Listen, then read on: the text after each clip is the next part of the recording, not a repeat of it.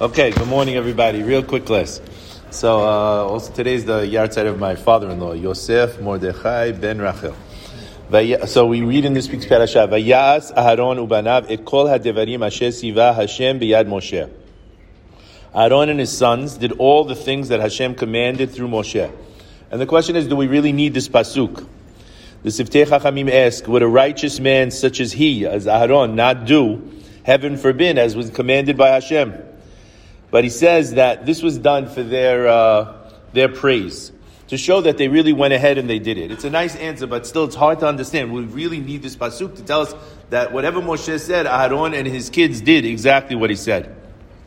So I heard an explanation to this about 30 years ago. What happened was I was in I had moved to my wife built this house wherever she built the house. I ended up praying in this synagogue in Long Beach.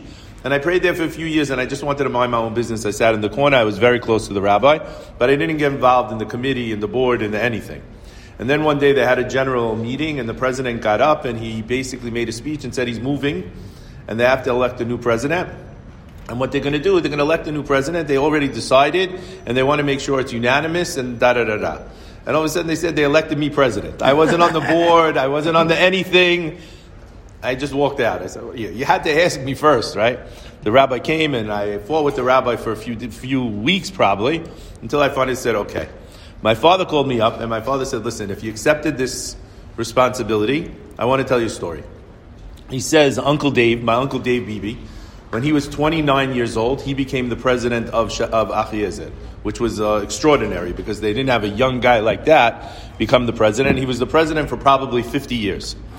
He says that he really built that organization to what it was. He says that one day Teddy Kollek stayed over his house for the weekend. Teddy Kollek was the mayor of Jerusalem for more than 2 decades.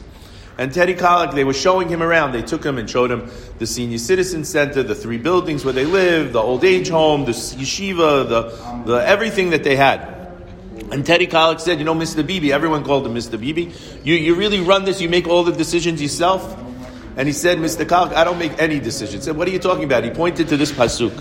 He said, this pasuk is Vayas Aaron ubanav. Aaron and Banav did everything Moshe did. And he said, what do you mean? He says, what is this pasuk necessary for? Aaron heard from Hashem just like Moshe heard from Hashem. And there's time we have Aaron heard from Hashem when Moshe didn't hear. Hashem only spoke to Aaron. So Aaron didn't need to go say, I did everything. But still Aaron held, who was his rabbi? Who did he listen to? He went and he listened to Moshe. And he said, who's my rabbi? My rabbi was always Chacham Murad. And whatever Chacham Murad said, I did. That was it. So my father basically said, you have to understand, if you're going to be the president, you have one job. Whatever the rabbi tells you, that's what you do, and that's how you run the organization. And it's important because, what happened in our community, we had in our community really a level of emunat chachamim. When Rabbi Kassin was the chief rabbi, when you had Chacham Murad, Chacham Moshe Gindi, when you had Rabbi Tao, when you had the 5 rabbis who originally, they all followed what they said. They had a Beit Din, and when they had the Beit Din, whoever needed to come to the Beit Din came to their Beit Din and accepted the decision. There was only one community. Even if there was a Sharet Zion and Achiezer, even if there were other people praying in different places, they accepted what the rabbi said. And the problem is that when you have a schism and you start saying, no, my rabbi is different than your rabbi, even in a community like ours, it becomes a problem. We have to know something. There's something, the Khatam Sofer is something unbelievable. He says something that Rabbi Pinchas Friedman quotes. He says there's a principle. He says, when the Jewish people are united, then the Goyim are going to fight with each other. And when the Jewish people are divided, then the Goyim are going to come together. And he says, where do we see this from? We see this from Abraham and the shepherds of Lot. Abraham shepherds and Lot shepherds. What does it say?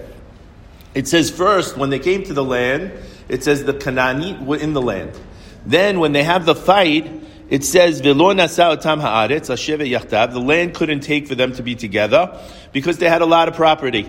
And there was an argument between the shepherds of Abraham and the shepherds of Lot. And then it says, V'hakanani v'haperizi az yoshev ba'aretz. What's the difference? Now it says the Canaanites and the Perizi are living in the land. Before it was only the Canaanites. Now it says Canaanites and Perizi living in the land. The Canaanites and the Perizi, what are they? They're enemies normally. But when when the holy ones fight, the enemies come together. When the holy ones are together, the enemies then fight. We see this also with Haman. Haman, what happens?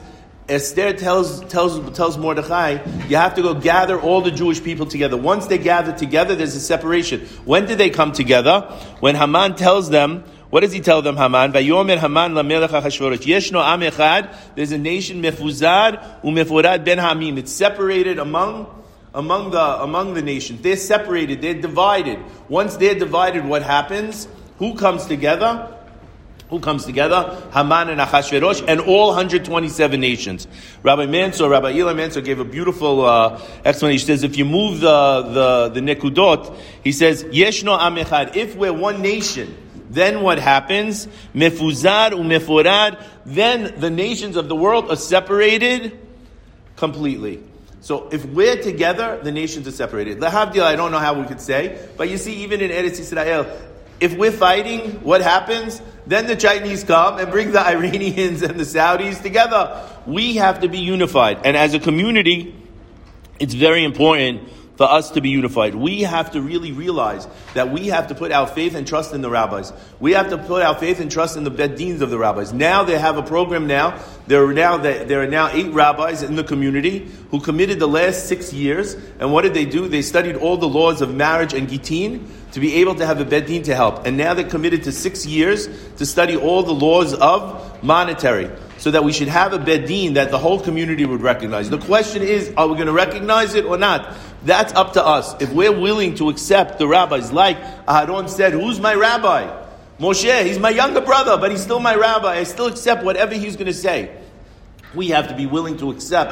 The rabbis are the one who give us the word. The rabbi is the one who's going to give us the order. The rabbi is the one who's more connected. If we accept that and we accept the beddin, then we come together, and what happens? Then the nations of the world are apart. If we don't do that, if we don't accept our rabbis, then we're in big trouble. Then what happens is the nations of the world come against us. Bezrat Hashem, we should all be smart. We should learn to realize that we have a rabbi, we have teachers, we have people to go to. When we have a question, you have to know, you go to the rabbi with a question, the rabbi is going to have the answer. Even if he doesn't know the answer, Hashem's going to help him, because Hashem doesn't want that what comes out of the rabbi's mouth not to be true.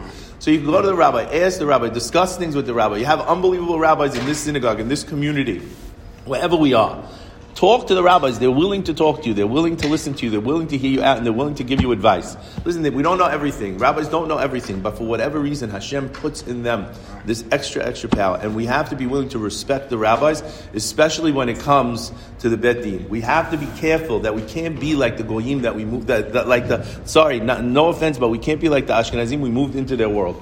We came to America, and for whatever reason, we lost some respect. They have the joke, the Sephardic rabbi and the Ashkenaz, the comedian, that guy. What does he say? He says the Sephardic rabbi, always whenever, because that's Sephardic, he has to do an accent, right? My rabbi, I love him, he's the best, he know Talmud, he know Gemara, he know Chumash, he know everything, I love him.